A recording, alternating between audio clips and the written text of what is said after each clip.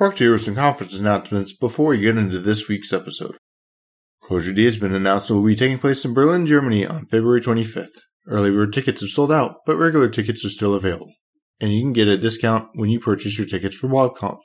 For more information and to register, visit www.clojured.de. And the day before Clojure D, on the 24th of February in Berlin, BobConf will be taking place.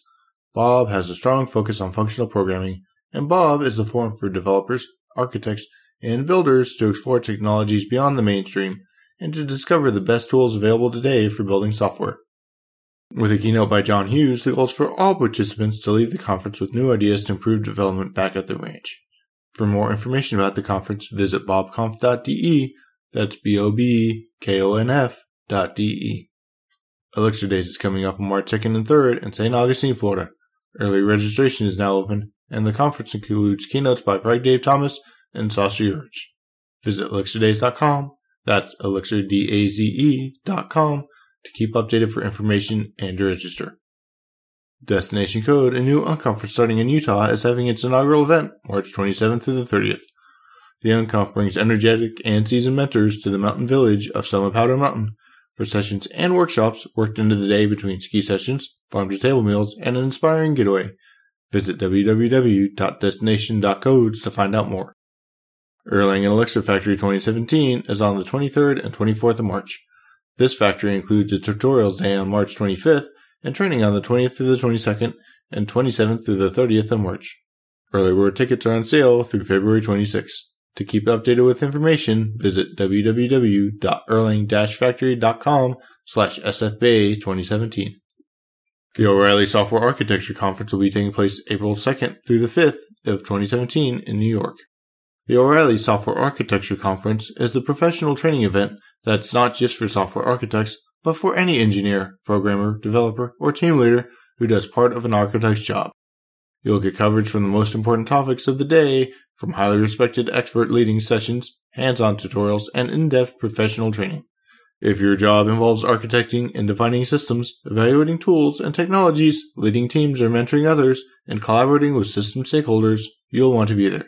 Save 20% with discount code USRG. For more information, visit www.o'reilly.com/pub/cpc/50017. FlatMap Oslo call for presentations is open through March 1st. FlatMap Oslo is an FP conference with a focus on Scala and the JVM, taking place May 2nd and 3rd in Oslo, Norway. Please go to 2017.flatmap.no/CFP to learn more. And announcements of speakers are being done on Twitter at @FlatMapOslo. ElixirConf EU will be taking place May 4th and 5th, with the Tutorials Day on May 3rd. ElixirConf EU is a community conference created to promote education, networking, and collaboration within the Erlang, Elixir, and Ruby communities. Early bird tickets are available until March 18th. For more information, visit www.elixirconf.eu. OSCON will be taking place May 8th through the 11th in Austin, Texas. The O'Reilly Open Source Convention combines the experience of the open source community with ideas and strategies for using open source tools and technologies and gives you exposure to the full stack and all possible configurations. There's no event quite like OSCON, the best place on earth to sharpen your skills and discover new techniques, making you better at what you do and igniting your love of all things code. Registration is now open, and you can save 20% on most passes with the code USRG. For more information and to register, visit www.o'reilly.com/pub/cpc/50016. Elm Europe will be taking place on June 8th and 9th in Paris, France.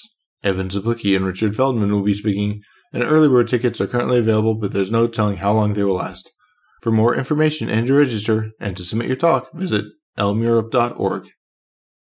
Euroclosure will be taking place in Berlin, Germany on July 20th and 21st. Euroclosure is the biggest Clojure conference in Europe.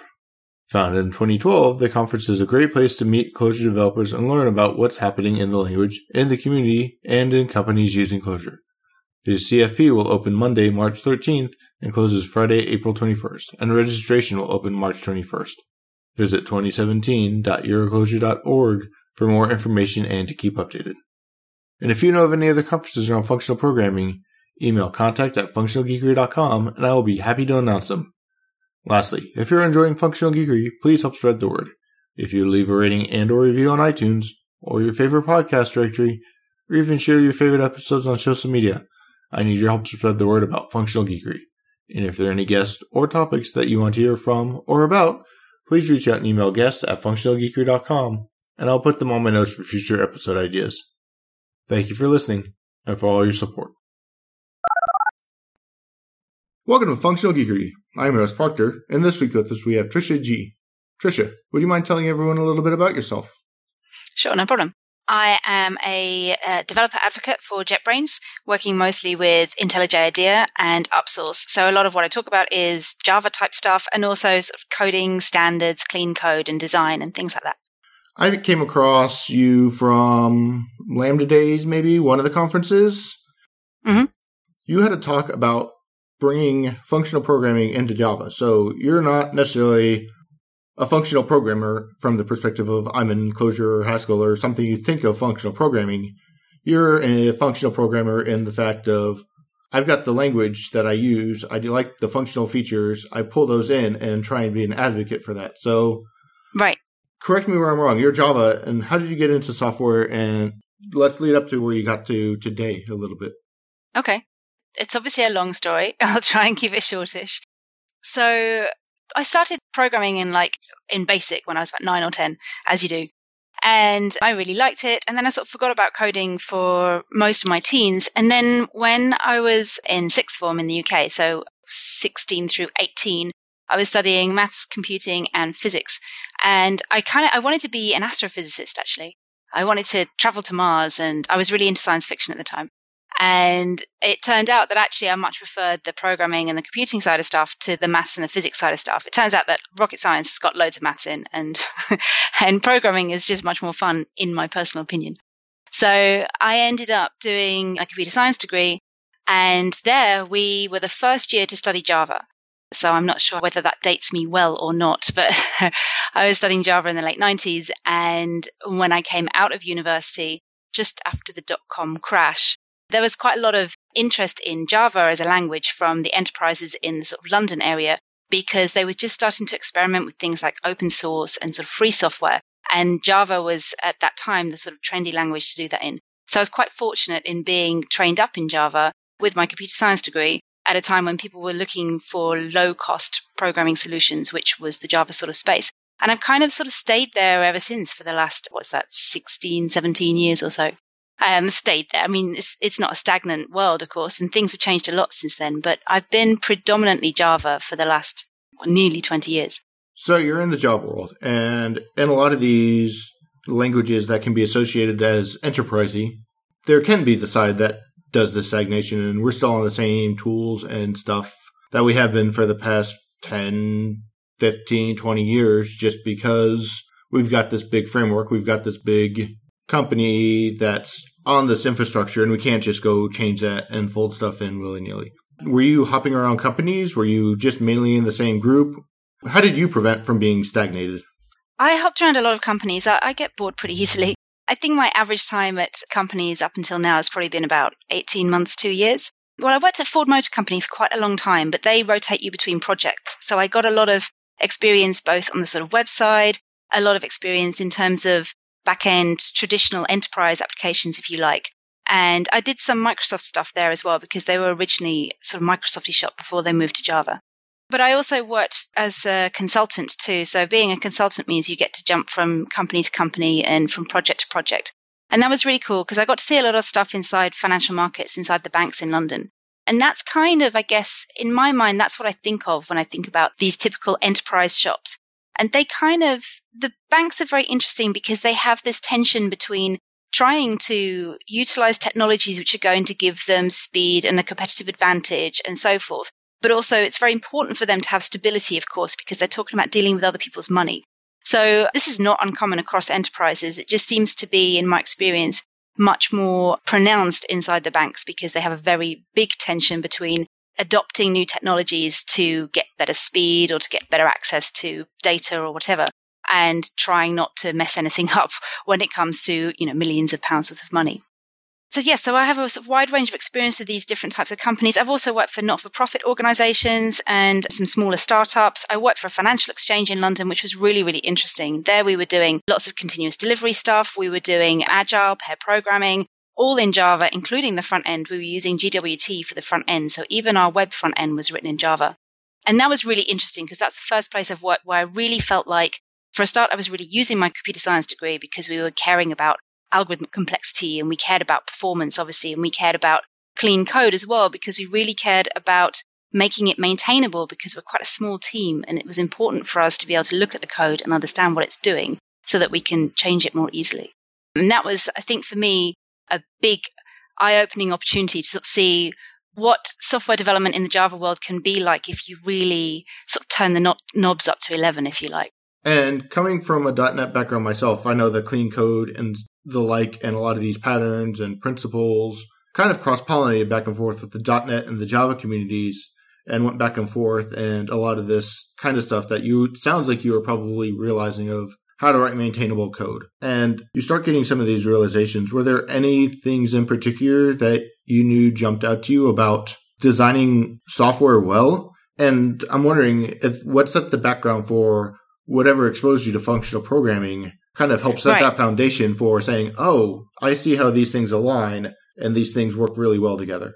So I think there was lots of things I learned in that particular role, and it's kind of difficult to pinpoint stuff. But one of the things that really sticks with me is that writing small methods, keeping your code very focused, keeping it very descriptive, being able to change method names and things on the fly without worrying about, oh, someone had in their head, someone owned this code and it's kind of set in stone. The ability to move stuff quite quickly, the ability to keep stuff in small, self-contained, self-descriptive modules. I'm talking about maybe method level, class level stuff. That is not only more maintainable and easier to read, but it actually turns out, particularly for the JVM, that's more performant too. So if you've got these small methods, the JVM and to some extent the CPU can predict what's happening in the code and can therefore optimize your code for you. So you don't have to write complex code to write fast code. So that was kind of my first step on that journey. So that was a few years ago. And over that time, you're talking about the cross-pollination stuff. Next up, I worked for MongoDB, and the team there was the team that supported the C# driver and the team that supported the Java driver. We were part of the same team. So we got to cross-pollinate a lot of ideas, including like C# had a lot of things that we didn't have. Like we didn't have Lambda expressions. We didn't have, a lot of things that C# has, which was, I could really see the impact on our Java code that we couldn't use the same paradigms and idioms that they could use. For example, the ability to pass behavior around in Lambda expressions. And I saw, having been a Java person for so long, I hadn't really missed that functionality because we never had it. And then when you start to work with other people with other languages, the wider team also included all the other languages, JavaScript and PHP and Perl and Python and Ruby. And you work with all these people who are doing things in a slightly different way.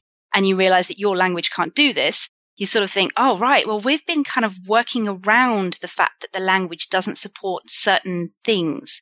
And so when Java 8 came out and I started working at JetBrains, I really wanted to look into the Java 8 features, the Lambda expressions, the Streams API, so this kind of MapReduce type functionality which came into Java 8 to sort of see not only, what have we been missing, but to try and bring that back to other developers and say, look, all these features that we don't really get because we haven't really used them, this is how you use them and this is what's great about them and this is the stuff that you couldn't do before, or you could do before in a long-winded way, you can do in a much shorter, more readable, more pleasant way using Java 8 features. And you mentioned the things like the small methods, seeing the lambdas and how you can pass that stuff around and not have to pass around a whole class that you create based off an interface just to be able to have an object that you can pass that's some sort of command object just because you want something that's a method and you can't pass it around. Right. Were those obvious as you started doing this, or was there just kind of that's weird, that's crazy? Or did you kind of have enough scars that you essentially, when you saw it, you're like, that? I think a sort of a mix of those things. As you get doing these, as you start to use the new idioms, as you start to use the Java 8 features in particular, some things are obvious and some things take that mental leap. So the obvious things, for example, where we used anonymous inner types before, you can use a lambda expression. And the syntax is kind of weird, but you just basically are stripping away all the class declaration, all the method declaration, and most of the types. And it feels a little bit naked to a Java programmer, but ultimately it's the same thing. So it's kind of easy-ish to get your head around, well, instead of using an anonymous inner type, which we didn't use very much, but we understand that concept. Instead of using that, we just strip away all the boilerplate that was getting in the way anyway and just pass around the behavior. And that's kind of fairly easy, I think, for most Java programmers to get their heads around. What I particularly found a little bit difficult was the MapReduce type way of working. We've used sort of fluent DSLs before and builder patterns, and that's kind of fine, which is what the Streams API looks like. But processing large chunks of data by writing sort of a query in Java, we don't really do that. So this idea of having a Streams API where you say, for example, collection.filter for this criteria, .distinct, .sorted, .map, particularly the map operation, I found that a bit difficult to get my head around. And what I quite often would do is I would write a for loop with an if statement inside, sort of do it the old-fashioned way to see how I'd kind of sketch out in the old Java way, and then get my IDE to convert that into a stream operation. So I get the idea of what these stream operations really mean, sort of what they're doing under the covers. And I found my IDE really useful for helping me to make the transition from the old way of thinking to the newer way of thinking. Was that the IDE? Because I don't know if these things just did a one jump across many steps, or was there something that the IDE kind of led you down the refactoring route that says, well, if you do this, and then if you do this, and if you do this, you can essentially refactor your loop out into a map. What was that looking like as you were kind of leaning on the IDE to help get some of these ideas? So the IDE, so I'm using IntelliJ IDEA. I mean, I do work for JetBrains and we do make IntelliJ IDEA just to get that up front. So I'm not trying to advertising IntelliJ. I'm just talking about it from a Java developer point of view. What I found useful, firstly, in the initial days of using Java 8 with the older versions of IntelliJ, it would show you places where anonymous inner classes can be replaced with Lambda expressions and just do that for you. So that's quite a nice, quick transition. The Streams API stuff, it would take simple for loops, perhaps a for loop with a nested if statement, and it would say, this can be a stream operation with a filter and a for each. And your brain goes, oh, okay, I can kind of see that. The for loop is mapping into this for each operation, and the if statement becomes a filter. Okay. But as IntelliJ's got a bit more, with every release, it gets a bit smarter, certainly around the Java 8 features, because we use it ourselves to develop IntelliJ. So we find things that we would like to be able to do as developers. It gets much, much smarter, and it can look at some of these really complex edge cases and say, this just collapses down into this stream operation. Now that's kind of useful in terms of, oh, I don't need to worry about it anymore. Here's this magic stream incantation that does the same thing.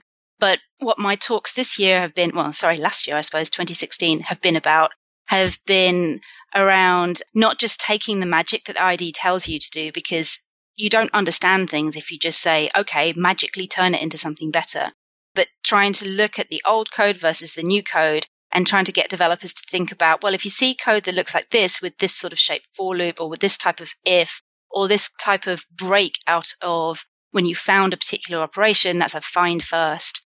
Trying to get developers to sort of make these mental models between what they would normally do, where you see patterns of code like, if it's null, do this. If it's not null, do that. Well, nowadays, this would convert into an operation which looks like this. And that's kind of, so the IDE can do that for you, but we as developers, we need to be thinking about, well, what does that really mean? Is there a way that I can be embracing this to just write it correctly the first time round? And as you were making this transition, did you realize that you were starting to take advantage of functional programming, or was that something that later someone kind of came and said, this is what we're doing, this is where it is? There's a whole background, a whole nother track that diverged that's feeding slowly back into these languages. Yes. I mean, obviously, a lot of the other JVM languages that are built on top of Java have been trying to do some of these things, provide that kind of syntax without there being the underlying support for it. And a lot of these other languages like Scala and so forth were saying, oh yeah, well look, this is now some of these functional ideas that we've put into our JVM languages being embraced by Java the language.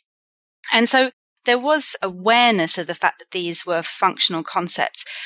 But I think what I've been trying to do, I mean, if I'm talking at a functional conference, then obviously I'm going to talk about how this is a more functional style of coding. If I'm talking to Java developers, which is mostly what I do, I try not to make those comparisons, because if you're used to working in Java, if you haven't worked with a functional language or another language which embraces some of these functional idioms, then the idea of trying to become more functional is, I'm not going to say scary because it's not that terrifying, but it implies a big step change in the way that you're thinking. And I don't want developers to sort of think that way, because it's not. It's an incremental thing. There's just a few more nice bits of syntax that we happen to use, for example, Lambda expressions. There's some nice APIs that give us some functionality we didn't have before, like the Streams API. So developers don't have to know that it's embracing functional type techniques. And if you start thinking about it in terms of Java becoming a functional language, for example, there's obviously enormous holes there that are not plugged because it's not a functional language. It just borrows some of these functional ideas. For example, immutability is now good. We know that. Something that a lot of the functional languages have been saying for ages. It's important to do that.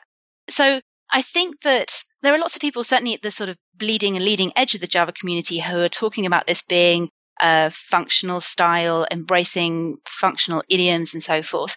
But I think for most Java developers, they don't need to know that to sort of get the most out of it. And I don't want to put people off I don't want people to sort of think, oh, now I have to learn functional when I was doing object-oriented before, even though those two things aren't necessarily mutually exclusive. And it's a lot of those reasons that I like to get other languages on as well that aren't necessarily considered functional, because there could be a number of people out there that are in the situation kind of like you. All their coworkers are and object-oriented. They may not be thinking functional. They may be intimidated by this and some of that approach to bringing it out. And it seems like that, as you said, they're not mutually exclusive. A lot of these ideas are foundational and they still hold true. And as you start bringing these things through, when you start introducing some of these to people, where do you start? Which part of this stuff do you start? Do you give a recap of, these are good ideas and object-oriented, and we've all felt the pain of mutable thing and we want value objects? What's the thing that you start with when you start leaning in and helping to show these ideas? I kind of start from the other end. I think this is one of the, I'm going to say failure cases of functional programming. That's not really what I mean. When a lot of people talk about functional programming, they do come at it from a sort of, this is what functional means. This is not really academic, but here's some theory around it, and this is when you use it.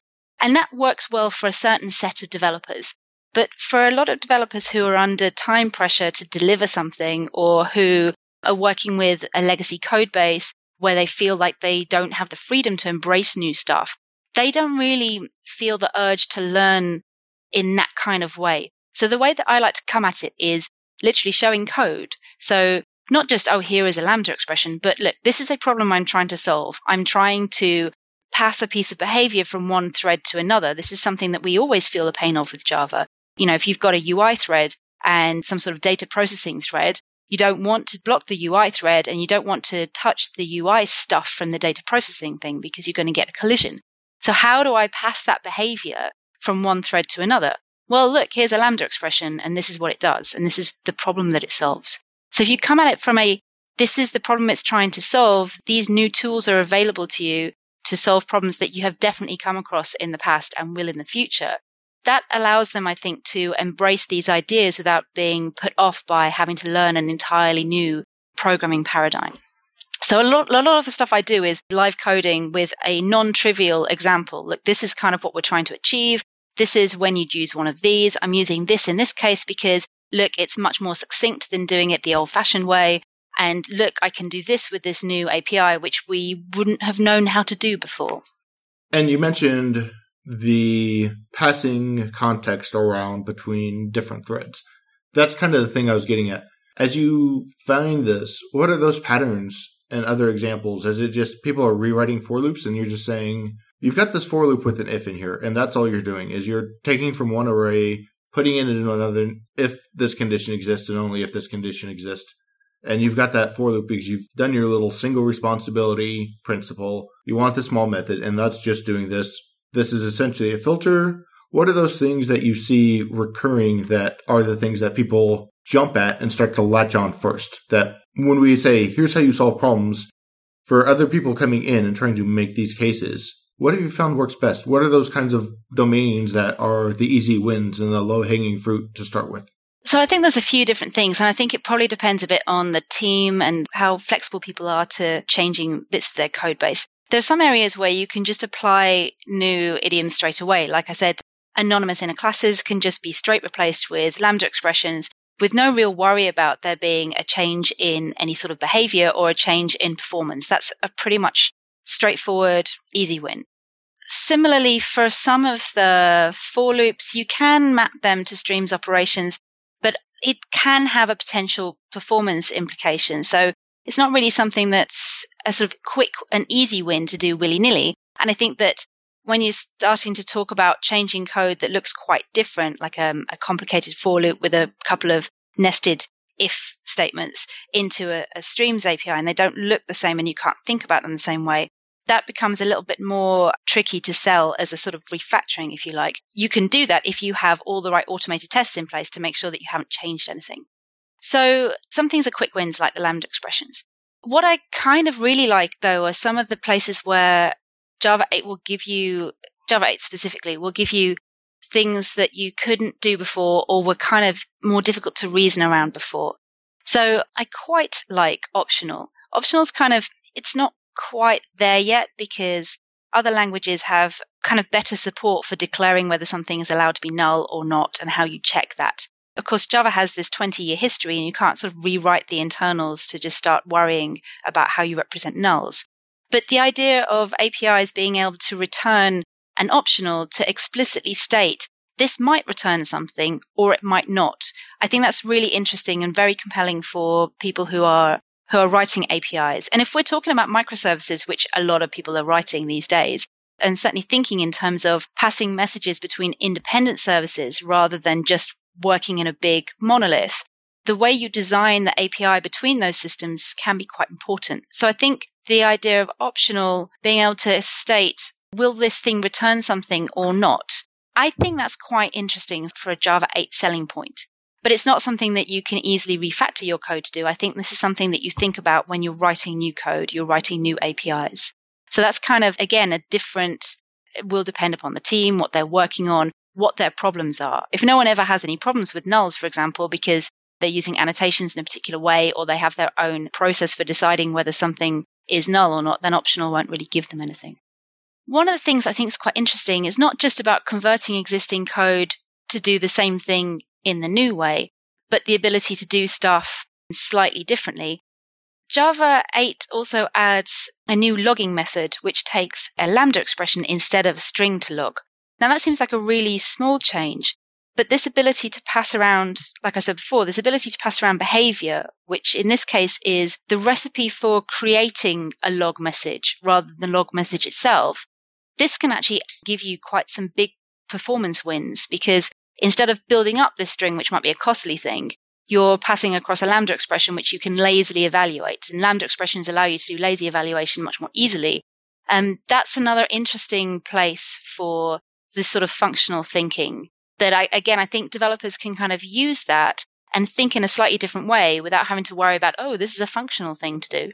And for clarity, because I don't know the Java experience with everybody listening, but when you're talking about passing this Lambda and making it lazy, you're essentially saying all this place that you're having to build up this string and this message and everything else, we're going to put this in a Lambda. And so if we're in debug mode, we run and execute that code. But if we're in production mode, very low level logging, we can pass that in, but we don't have to do that. And that's kind of the sale you're making to the Java developers then? Yeah, that's exactly what I'm saying. Most Java developers will be familiar with the fact that when you log something, whichever logging framework you're doing, you quite often have to wrap that inside an if statement. So you say, if log level equals debug, then call the debug logger.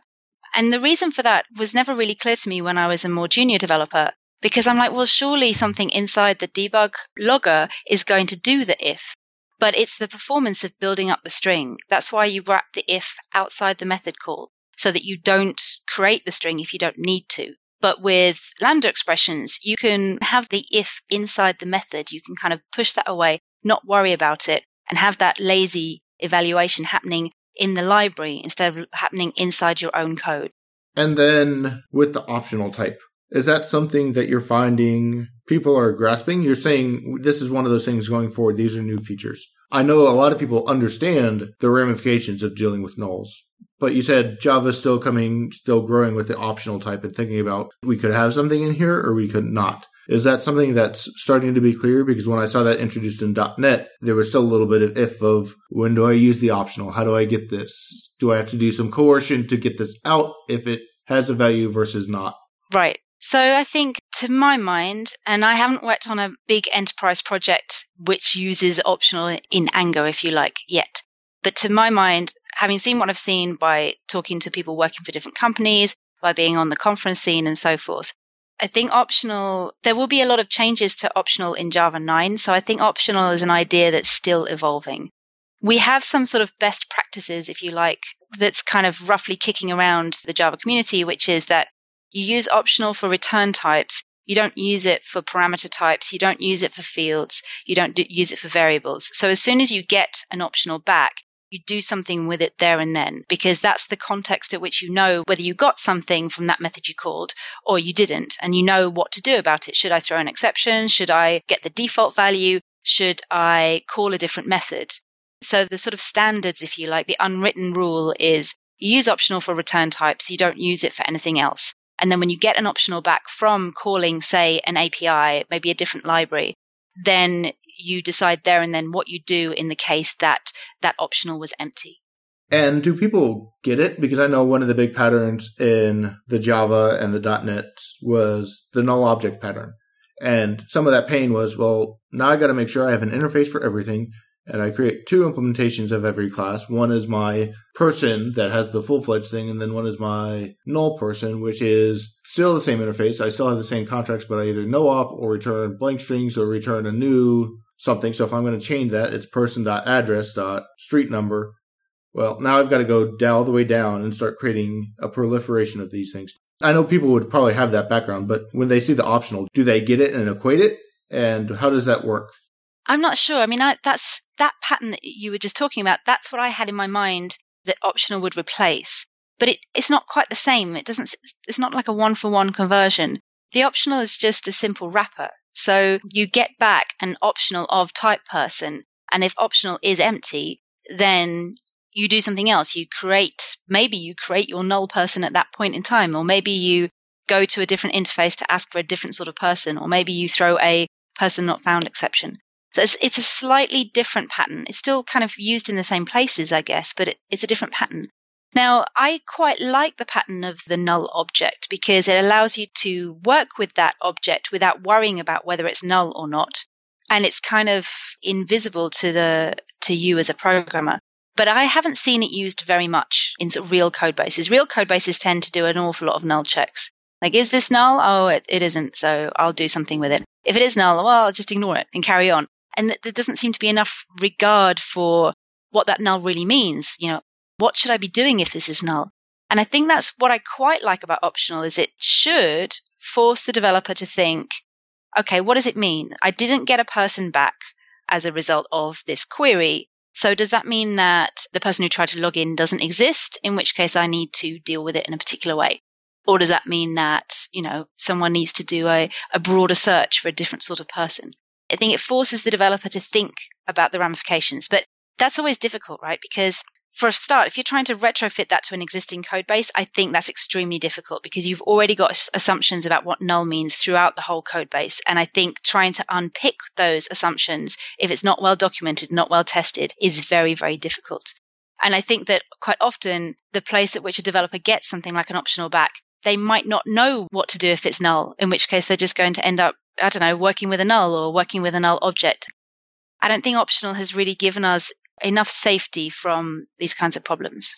And I'm asking because I saw that same kind of thing when the optional types were started to be introduced in .NET, and there was that debate of, well, do I just do optional for ints, or now if I have an optional, this doesn't seem to be buying me much. It seems like I just got a null and now I have to do an extra check and do something else. And that's why I was wondering how this was building. Yeah, I would say it's pretty much the same thing in Java. The Java 8 optional has a number of chained methods on it. So you can do things like if present and you give it a Lambda expression, something to do if that thing exists, you can do things like dot or else get or else throw. And that's quite nice because I think that's quite a descriptive way of saying if this thing doesn't exist, so if null, this is what you do. And it's a bit more descriptive. The Java 9 optional changes will add more of these fluent API calls to sort of let you deal with edge cases, and instead of having to do, a sort of if is not empty, then do this, which is not a very functional way of doing stuff at all.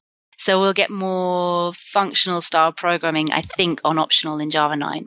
But I still don't think it doesn't seem to work quite the way that I expect it to, but I feel like I'm missing something. And in actual fact, I'm going to chat to one of the Oracle guys next time I see him at a conference. He's going to help me walk through some specific Java 6 code and show where the optionals would add value, because that's what I really need to see. Okay. And yeah, that's exactly what I was teasing out was I didn't really even realize that in the case of Java that there were those composability options on an optional where you could say get if exists. Well, in the case of an address, get if exists the address. If not, return a nullable address kind of thing, an optional address. Right. So you can do that. You can say optional dot or else, and that will return a default method or a default object. Or you can say optional dot or else get and pass it a Lambda expression or a method for it to go and get something else, or else throw, and you could throw an exception. That way of working is quite nice. But I still think the funny thing is you can still say optional dot is present, which is a simple Boolean return, and then do optional dot get. And I'm not really sure why they even added that to the API, because that kind of developers automatically fall into this non-functional, non-composable way of working with optional. And then with the lambdas, you say a lot of the stuff is showing the places where the lambdas are the easy ways to go forward, because everybody has that pain of creating an anonymous inner class or go and create another class just for the command that you want to do because it's not anonymous because it needs to be shared over and over again. Yeah. So a couple questions is I believe I've seen something where you can now register an existing method as a lambda, and there's a shortcut for that. So if you had something there, you could kind of reference that as a lambda and just pass the already predefined thing in? Yeah, so you have method references, which means that they're a little bit complicated to explain. I mean, they're kind of simple and complicated at the same time. This, I think, coming back to one of your earlier questions, method references was one of the first things I saw on slides of the new syntax and thought, oh, I don't get that. I don't like it. I don't want to. As a Java programmer, I was like, no, this is silly. And now method references, I think, are really, really awesome, where if you have a method that does the thing that you want the Lambda expression to do, so pretty much anything which is longer than one line of code for a Lambda expression, instead of passing the Lambda, you pass basically the name of the method as a syntax of class name, : method name. And so you can pass that method reference instead of a Lambda expression. And this weird : thing just kind of looks a bit odd, and there's no brackets in there, and it feels a little bit alien.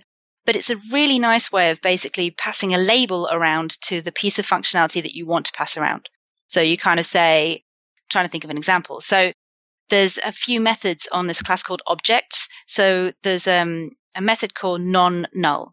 So you can use the method reference to non-null when you're doing filter, for example. So then your filter call has this nice descriptive thing inside. This is really difficult to explain by chatting. The filter has, instead of having a Lambda expression inside it, it just says filter objects non-null. So you're basically saying it's really descriptive. It says, I want everything that's not null. And so method references can be really nice, not only for eliminating long Lambda expressions, but they can be really nice for adding to the readability of, in particular, Streams API calls. Other examples I've seen, if this is what I'm thinking, and you can help clarify, is that sounds like it's a reference on the object that's being passed into it. And so this would be something like you're filtering a list of integers and you're calling a method reference of is even, as opposed to calling something that defines statically somewhere else, and then that becomes an argument. Whatever you're filtering becomes an argument to that other thing. It sounds like it does both. That's the interesting magic of method references. And I don't think I even realized this when I was starting to use them. Again, I think this is partly my fault for leaning on the IDE, because the IDE said this Lambda can be a method reference. So I'm like, okay, you do that. And I missed the subtlety that sometimes the method reference is a method on the parameter of the Lambda expression. So like you say, if you're passing in some integers, int.isEven or whatever. And sometimes the method reference is a statically defined method, or possibly inside the same class, a method which takes the Lambda parameter as its type. So maybe you've defined your own isEven method, and that takes an int. Then you could pass that in as a method reference to a method where the parameter of the Lambda would be an int. This is really difficult to explain code when you're not writing code.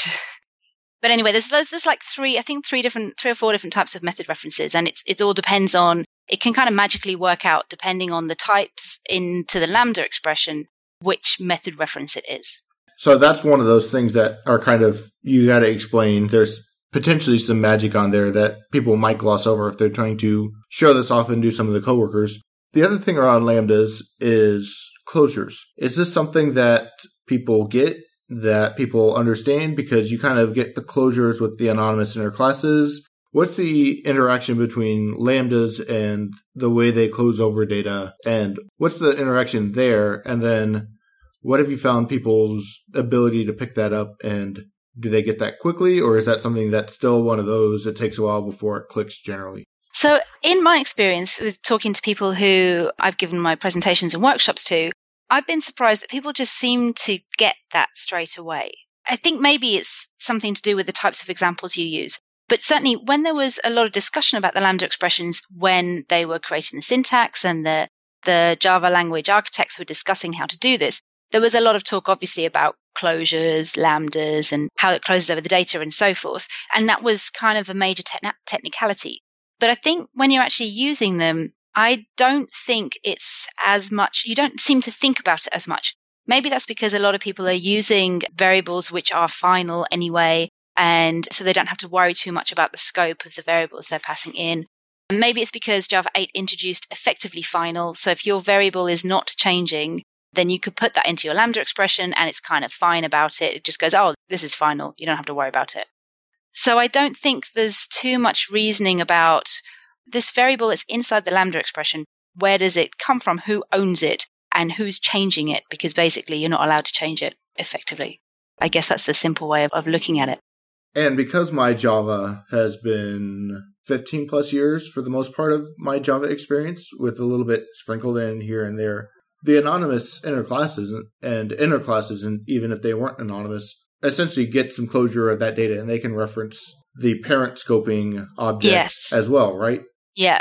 Yeah, and you can't get that from inside you can reference the parent stuff inside a Lambda expression, but you can't change it, and you can only reference it if it's final, which actually doesn't apply to fields. So it turns out there's a really, I'm going to use the word neat, but you could perhaps say nasty hack, whereby you can pass in fields from your class and alter those inside your lambdas, and then they're not final at all. So there's definitely some subtleties around it, but I think from a Java developer's point of view, the way that we should be thinking is anything that you're using inside your Lambda expression that comes from outside of the Lambda expression should not be altered and cannot be altered inside the Lambda expression.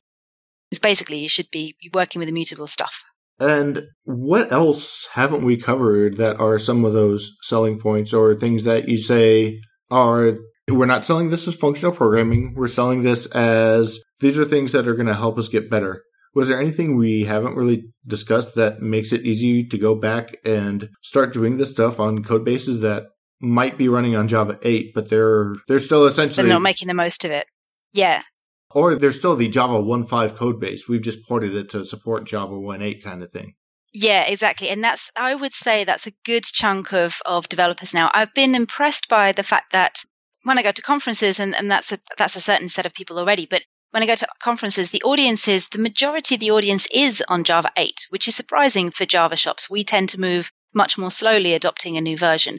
But I would say that most of them are working with a Java 6, probably, code base that happens to be running on Java 8. So the code style is very Java 6. So there's quite a few things that I show those guys about what's amazing about Java 8. It's not just about, so we've talked about Lambda expressions. We talked a bit about the Streams API, the Streams API being this sort of MapReduce type framework for collections. But collections also have the Collections API, which has been around since Java 1.2, 1.3 maybe. the Collections API has finally had a bit of a facelift and had a bunch more methods added to it. And this is actually because it's kind of, I guess, kind of technical, interesting, not interesting if you like. Interfaces, you can now add methods onto interfaces and not break backwards compatibility because you can add default methods onto interfaces. I don't want to go into that in too much detail because I don't think most everyday developers really will worry too much about that. But what it has meant is that old interfaces that we've coded to forever, like the Collections API, can now have new methods without it breaking any compatibility. And those new methods include things like on map, there's a method called compute if absent, which I really, really love. And it was one of these things that this was one of those light bulb moments where when I saw it, I was like, wow, that's amazing. It takes away all of my boilerplate that I didn't know that I didn't like and just makes my code much simpler. And what this does is, there's a common pattern, and you've probably seen this in .NET as well. There's a common pattern. You have a map.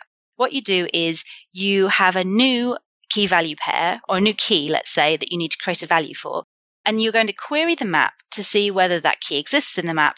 If it does, you get the value out, you do something to it. If it doesn't, you create the new value and you put it into the map. So you have this kind of set of code where you have to get something from the map and then you do a null check on that thing. And if it is null, then you create a new thing and then you put it in the map and then you close your if off and then you do the thing to the value. And there's like 3 or 4 lines of code. It's not huge, but there's 3 or 4 lines of code that aren't really very important. And compute if absent is just a single method on map. And it takes the key and then you give it a Lambda expression or a method reference, which is the thing to do to create the value if the value doesn't exist.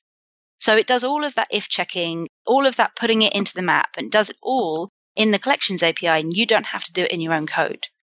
And there's lots of little methods like that. So pretty much anywhere where they had null checks, any sort of if, any sort of similar looking boilerplate text that you had kicking around your code, just doing the same kind of things. Like there's also a remove if method on Collections, which is really nice as well. It just condenses your code down to something much more simple and much more readable. So that's one of my favorite features. There's another thing which is kind of it's not really known very well, is that one of the few places we actually used anonymous inner classes or, anonymous inner types was for comparators. So if I want to sort by something and I have my own custom person, for example, I might provide a comparator which allows that to sort that person by age or by name or by something like that. And those comparators were kind of a bit silly, that you basically override comparing and you have one of these things, let's say a person, and another person, you do person1.getAge minus person2.getAge, and that returns an int, and that allows you to sort by age, basically. Now, on comparator now, you could use Lambda expressions to simplify that, which is great, so that's a good step. But there's also new methods on comparator, like comparing int and comparing. And this takes a method reference of the method that you care about. So, for example, you could say comparing int person : get age, instead of having to write this whole ceremony around having a comparator which overrides this method where you have this thing which takes this and it minuses this and it returns this value. So we have these new sort of helper methods. So they're basically functions. We have these new functions on things like comparator to let us write the code we've been writing forever, the sort of simple, boring code, like how to compare two objects, in a much more simple and more readable way. And I love the new comparator stuff. I just think it's much more readable and much more understandable. And as you're describing some of those scenarios, it made me think of when I was first starting to look at Ruby without really realizing functional programming as well, where they had the example of the file open, which took the block as the lambda and made sure that you close the file if there's an exception. You don't do it if the file didn't open and all that boilerplate. And one of the things I realized, at least in .NET, was the number of things where you have to try to do this thing. You could either use it, it's disposable. I think Java has the equivalent, like taking a connection from a database pool out and then putting it back. Have you noticed anything like that comes along that people attack? Or yeah, some of that got better with Java 7. We got try with resources. So Java had a lot of ceremony around things like opening network connections, as you say, talking to databases, working with files.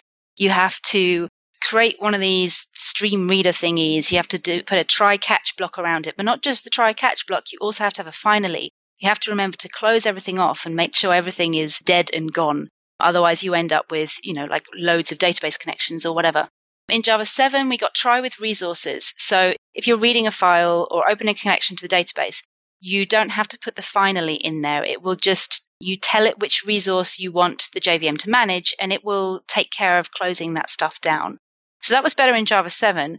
The Java 8 stuff has added a bunch more stuff for working with files. So suddenly, working with files was like one of the major pain points, in my opinion, with Java. In fact, it was one of the most common interview questions, certainly in the London tech scene, is like, just read stuff from a file, which you would think is kind of the simplest, basicest thing that we're supposed to be able to do. And there's a lot of ceremony. And now with Java 8, you can literally say files.lines. So this is like a static method, so it's a function, and give it the path, and it gives you a stream of lines. And then for every one of those lines, you can do something like filter out everything which looks like this, and then map it into this. And then for every one that's remaining, do this task. And it suddenly is using these functional styles, sort of combination of functions, of sort of this fluent API, MapReduce type way of working, and passing in Lambda expressions and using method references to even shorten those Lambda expressions. Suddenly working with files is something which is readable and understandable and much easier to maintain and debug than it was in Java 7 or definitely in Java 6. And I didn't even realize that Java 8 came out with that features, but since it did, have you found that people start to grasp the examples like that where you're like, okay, well, now I need this stream, but it's wrapped in this stream, which creates another stream, and now I can finally start to get the characters out into a character buffer in my file, and then I got to close those and make sure each one of those gets closed appropriately. Doing that transition, have you noticed people like, oh, okay, I start to see these other places that lambdas can be applied? Yeah, definitely. It's certainly using I've got a files example in one of my live demos because it's the most sort of eye-opening one where people go, oh, I can literally just like apply a series of functions to each individual line. And I get it. I kind of grok that. That makes sense to me. And they're not thinking in a functional style, but they think, well, yes, of course I want to apply a series of functions to each one. That makes sense to me.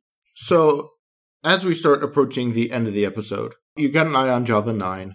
I know there's some other stuff out there. If you work at JetBrains, they have Kotlin. Mm-hmm. What is on your radar to make sure that you're staying up to date and looking at how some of these ideas come out if more and more functional features are coming in? Is there anything you're doing on the side? Is there any other resources that you're kind of keeping an eye on that says, these lessons have been learned here? I can kind of jump on early and figure out how some of these other languages are doing it. Is there anything that you're doing with an eye towards the features that are coming that you can start to pre-research?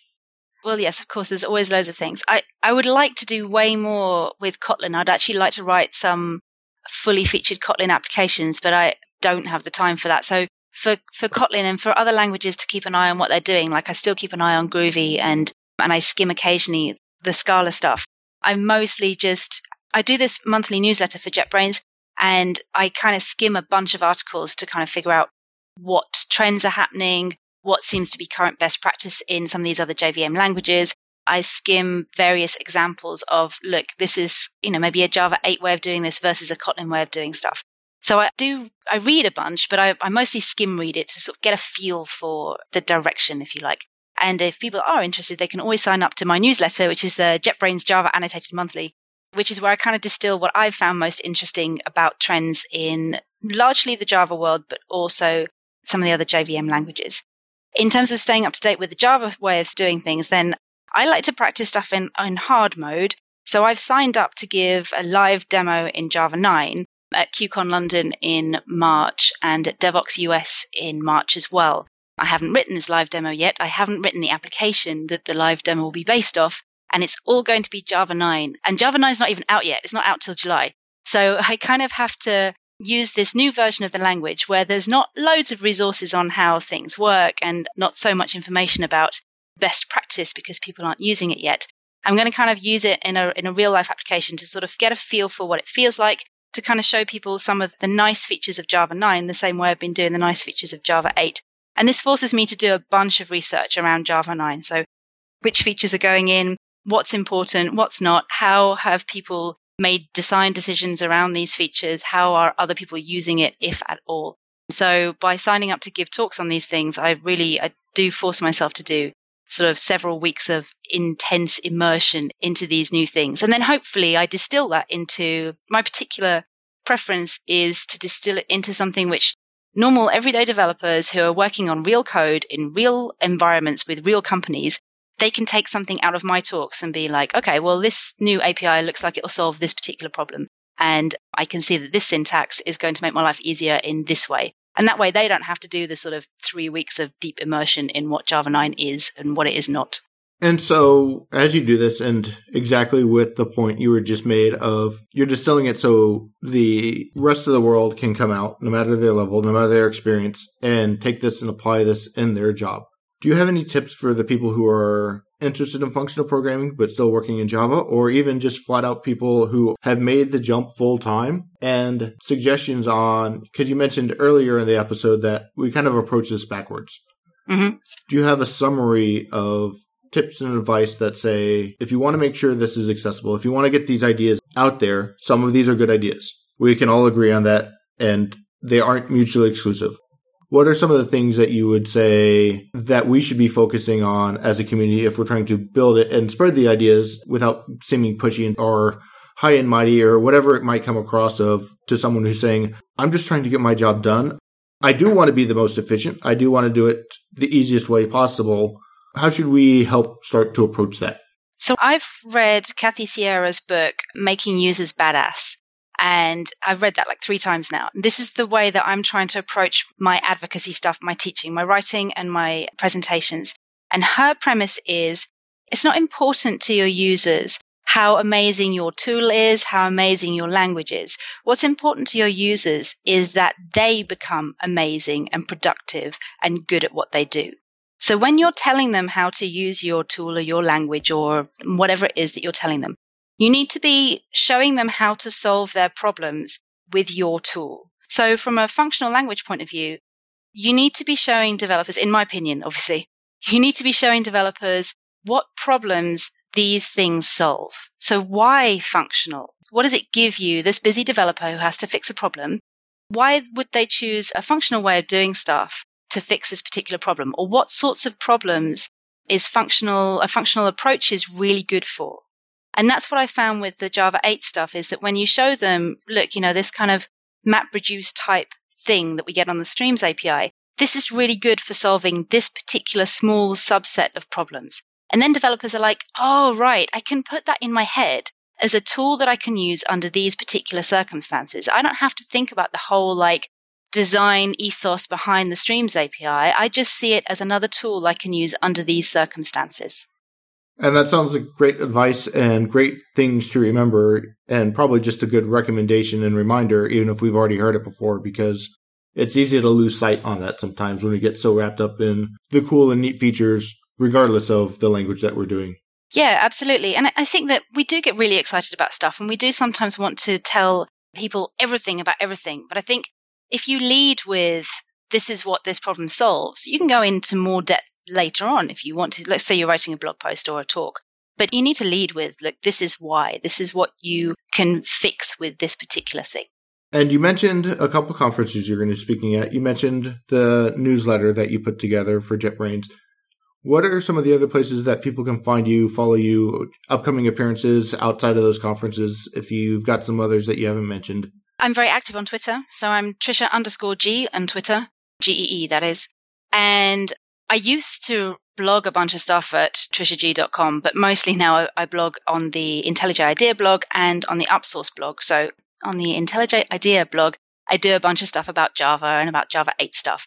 On the Upsource blog, I'm doing a bunch of stuff around clean code, what to look for in a code review, what sort of process might fit your team when you're doing code reviews in order to get good feedback. So that's those are my 2 personalities really. One, the sort of technical Java side of stuff, and the other, how does a team get the most out of working together? In terms of conferences, I think I'm at 7 conferences the first half of this year, possibly more. So I'm at KubeCon London, Devoxx US, Devoxx UK, Jay on the Beach in Malaga, JBCN conference in Barcelona, because I'm actually going to go to 2 conferences in Spain where I live this year, which never happens. It's really cool. And then I'm at ProgsCon in London. I'm keynoting there about how to stay ahead of the curve as a developer. A full list of all of my appearances is on my blog somewhere. It should be up to date. Okay, and we'll get some links to the conferences so people, if they're going, can find you or at least try and track down the videos and your blog and your Twitter feed for people to come back to the show notes and find out more. Sure, great. I'd like to give a giant thank you to David Belcher for the logo. And once again, thank you, Tricia, for taking your time to join me today. It's nice to get that outside influence and get the refresher perspective of what it means to bring these ideas to people who aren't actively out seeking these ideas, aren't actively listening to podcasts, finding those blog posts, but just down in the day-to-day work and how we can help make sure these things are accessible. So thank you. And it sounds like you've got some other great resources that with your Java 8 stuff, if you're teaching these ideas, that we can kind of see from others that are doing this, what's working in the community. So thanks for talking with me today, and I'll make sure you get those resources so people can find out more and see how you're working to help spread the word in another way. It was my pleasure. Thank you for having me. Until next time, this has been Functional Geekery.